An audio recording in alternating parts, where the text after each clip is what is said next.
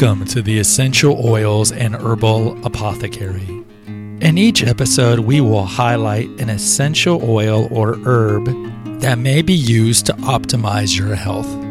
Flip on your diffuser and bask in the beauty of aromatherapy and naturopathy. Hello, everybody. This is Gregory, and welcome back to another episode, which I believe this is the first time ever that we're going to cover a topic on all three feeds at the same time. So this is going to be on the Awakened Man, the Female Holistic Health Apothecary, and Confessions of an Obese Child. Why? Well, we're going to talk about neuroses and neurotic behavior, and we're going to go through about 20 signs that you might be neurotic. And you're like, well, Gregory, why is this on Confessions of an Obese Child? Well, because I'm neurotic. I am neurotic. I am a neurotic insomniac. I'm an anxious neurotic. And I thought it'd be good just to cover these things. Just to cover these things to see, maybe because you might know neurotics in your life, or you might be a neurotic, or you want to know how to deal with neurotics. And let me tell you, I think in Hollywood, the most common view of like a neurotic person is going to be the Jews in Hollywood. So like Woody Allen and his old movies for you old timers, or Seinfeld, or Larry David and Curb Your Enthusiasm. You know, these overly analytical, curmudgeon-y types. And let me tell you, just personally, I'm a little like those people, but not really too bad. But look, neurotic people are classic for overthinking, over-worrying, unable to let things go, preoccupied with their health and their jobs. And it can interfere with work and relationships and overall state of mind. It can really affect you deleteriously on a lot of levels. Now, there's some benefits to being neurotic. There's some studies that show that neurotic people are highly sensitive and they're empathetic. Now, you can, like when someone's going through something, you want to reach out and help them. And that's a good thing, right? You want to be around people that are empathetic. You don't want to be around people who only care about their own needs and they're kind of narcissistic in that regard. But neurotic people tend to have negative characteristics connected to it. And it can be very draining to be with a neurotic because neurotics are over-analytical. So they're over-analyzing everything you say or you don't say. And it's not like they choose it. Neuroses, like a lot of psychiatric problems, stems from early childhood issues.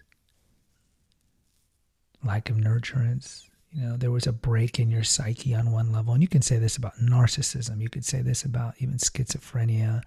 You can say this about PTSD, OCD, a lot of the impulse control disorders like drinking and compulsive shopping. There's normally a problem in your childhood. And this is another reason I wanted to have this over here at the Confessions feed, because it's where I talk about my personal dysfunctional interfamilial dynamics that I had as a kid.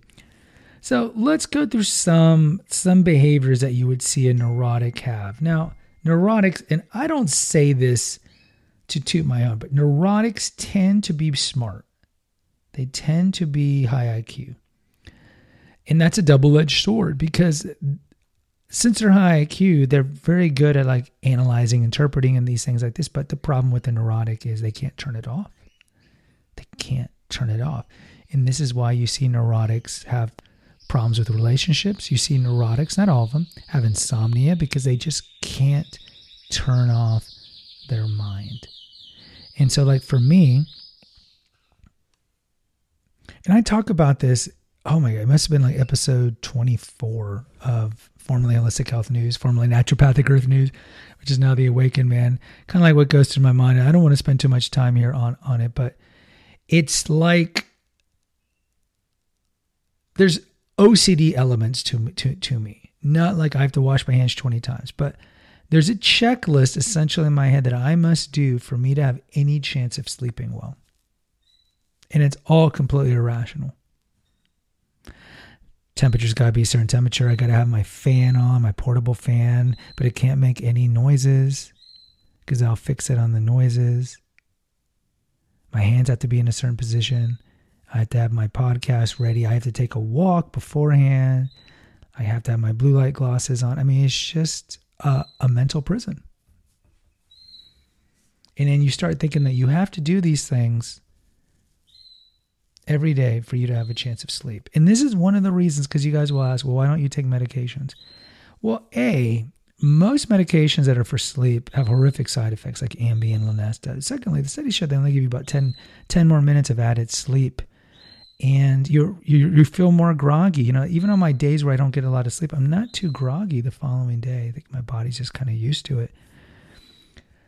Then there's also the placebo effect. There's a lot of people who take, let's say, trazodone for sleep, or take something that's not even a sleep drug, and they sleep better, but they get, I guess it becomes like a crutch, a psychological crutch.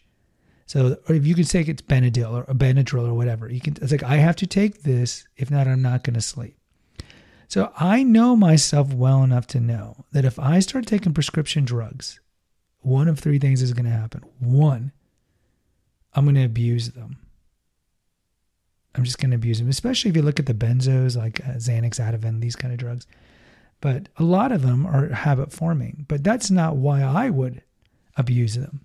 I'd abuse them because I just think I have that kind of mindset where, when women or men, they lose weight, they try to reach their target goal, but they're just so petrified of gaining that weight back, so they keep losing too much weight and then they become anorexic. It's kind of the same thing. Like if I end up taking a drug where I actually feel better, then I'll think, oh, well, now after one night, I'm psychologically hooked, I should say. Now I need to take this every night for essentially the rest of my life. And I don't want to be a slave to anything, including medications. So part of it is that, and then part of it, I just abuse it because, wow, if I slept well, then I need to take more of these. This is why I don't drink or smoke. I know myself. I have an addictive personality. The other reason I don't think I'll take is because I will fixate, because that's what neurotics do. I will fixate on the side effects because all these drugs have side effects, and I'll fixate that I'm developing these side effects. Right? It's completely irrational, but that's welcome to me. All right, so let's go through some examples. So consistently feeling irritable. Now this is all from BetterHelp. It's a site, so I have to give them attribution. But they tend to complain about minor issues, whether they're constantly nagging you to be quiet or stay away from their property lines or keeping their kids off the sidewalk. They may just be that, the old curmudgeon, old man curmudgeon. They can complain about physical symptoms without medical reason. Again, you just fixate like you think you have these problems even though you've never been diagnosed. Road rage. This can happen too. Certainly I have road rage. I lose it when there's traffic. If I'm ever on a freeway and it goes bumper to bumper, I'm just losing it. Now, I'm not like shooting the finger or getting out of my car, I just lose it. And then part of me knows, and I think we have an episode here way back, like episode 80 on Awakened Man, like ways to diffuse your road rage. And I know on one level, road rage is completely idiotic because me stressing, getting angry about it isn't going to make the traffic go away. So what's the point, right? But again, you're neurotic. 4, constant anxiety about your child's safety and health. I am not a helicopter parent. I'm more of a free-range parent, so this one doesn't really apply to me. 5, being overly aware of psychological symptoms. Yeah, that's me. 6, feeling distressed over everyday events. Something minor just ruins your day. 7, guilty behavior. God, do I have this? I'm always guilty. Feel guilty. I feel bad for my kids, that they come from a broken home. I feel guilty for things I've done in the past. Just constant guilt. Now, some of you say this is religious guilt, but no, this is just guilt. I don't have the kind of scrupulosity kind of guilt that some religious people have. I don't necessarily have that, where I think everything's a sin that I've done. 8, obsessive thinking or ruminating. Yep. Do that all the time. 9, perfectionism. No, I don't really have perfectionism. If I did, I'd be doing like an episode every 3 months. This reminds me of my ex-fiance, Kate. So the first 3 episodes of the Holistic Health Apothecary, what we covered, essential oils, she does those first 3 episodes. And I remember I would tell her, it's like, look, because she would stop and start over every time she stumbled on her words or forgot something about lavender or whatever. And I was just telling her, it's like, it's paralysis by perfection. You just don't have that. Just crank out content. But that was her thing. And I understand. Like, my content here is not perfect. And I certainly don't suffer from perfectionism in that regard. Number 10, dependency. You're too dependent on others to meet your daily needs. I think I am dependent in that I put a lot on my friends. I tell them what's going on all the time, and it's just too much for them. I think it's too much for them. They don't want to hear it. People don't want to be around people who are just, everything out of their mouth is anxiety or worry. 11, trouble getting along at work. This is kind of similar to relationships in general. I've typically had good work relationships. 12, difficulty taking care of basic needs. So if you're always sad or anxious, maybe you're not bathing and grooming. I don't have that problem at all. I go work out every day and I groom myself, though I don't wear conventional deodorant. 13, relationship problems. Yeah, because they're constantly, neurotics are nagging and whining and they're fixating. And what do you expect the partner to do? Also, you're fixating like, oh, maybe they're going to leave me or they're going to cheat on me. It's exhausting. 14, being a drama queen. Stirs up controversy amongst friends, makes a big show of emotion about minor incidences.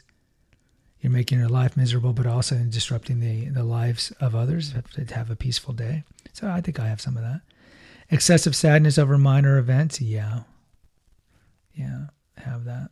The littlest thing. Envious behavior. I don't have the victim mentality of, oh, everybody's keeping me down and I would be so great and make so much money and have all these things. If such and such didn't happen, I'm just blaming everybody, a victim mentality. I don't have that. I've said here repeatedly, I am who I am because of decisions I made, and only I am responsible for these decisions. If you go to the confessions backlog, I talked about in my college years how I'd be so mad at my mom and dad. You let me get fat and I turned to food and now I have all these problems. But no, I forgave them, and that's kind of a victim mentality. I am responsible for everything that I do. The fact that I am in the situation I am in professionally and personally is only my fault. Only my fault. Do I have envy? I don't think I have envy. I'm happy for people when they succeed. But do I wish I had their success? Sure. But not to the point where I'm hating them or sabotaging them. 17, reacting negatively to neutral events. Yeah, probably overreact. Have you ever seen that Disney movie Inside Out, the one with the 5 emotions that are in the girl's head? I'm like the worry guy a lot.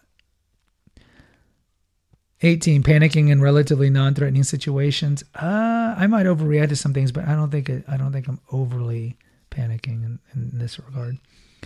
Displaying emotional instability. I try to be, I think I kind of veer in different kind of modes. So there's always a constant melancholy in me and a constant, I would say, anxiety in me.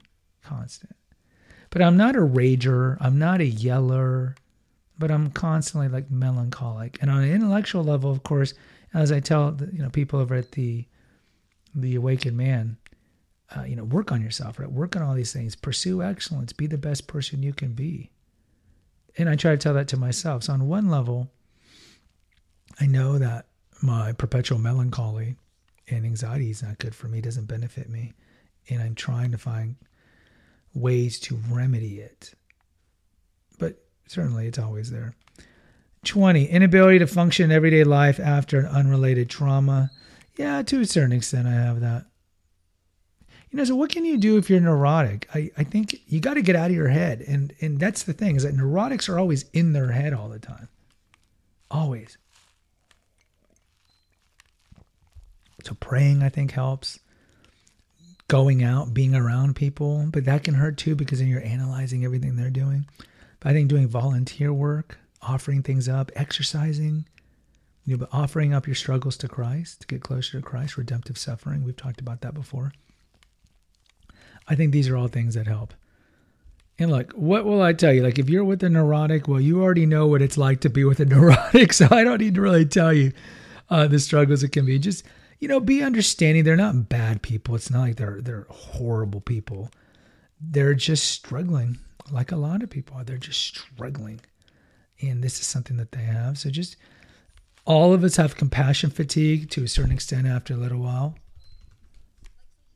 And so it's understandable, like if you live with a schizophrenic or a bipolar or a borderline or an anxious person, depressed person, it's very, very easy just kind of get tuned out. It's human nature to have compassion fatigue. But look, if this is your husband or this is your wife and you made a sacramental vow to them, try to help them and try to work with them and just, read up on it. So when they're acting neurotic, you can kind of speak to them on their level and tell them to that you'll work with them and pray for them. Guys, if you appreciate my content at all, please post an honest review right now. It'll only take you 2 seconds, especially if you have an Apple product. There's 2 links in my episode notes. One is for PayPal if you want to donate a couple of dollars to defray the cost of hosting these episodes on a server. Also, Naturopathic Earth, the website. And there's a link there too. So go check out all the articles. All the podcasts for all 3 feeds are over there if you can't find them on a podcast feed, plus tons of recipes. And lastly, please subscribe and post an honest review for the Awakened Man, and for Female Holistic Health Apothecary, and for Confessions of an Obese Child. Just helps with the algorithm so we can get this message out to more people. And please post an honest review. Until next time, take care. God bless. Bye. Visit our website at naturopathicearth.com for innumerable essential oil recipes, our Facebook page at Holistic Health News, and our Twitter and Instagram feeds at Holistic News Now. Spread the word about the benefits of aromatherapy, herbalism, and naturopathy. And remember our motto at Naturopathic Earth: let food be thine medicine, let nature be thy healer. Until next time.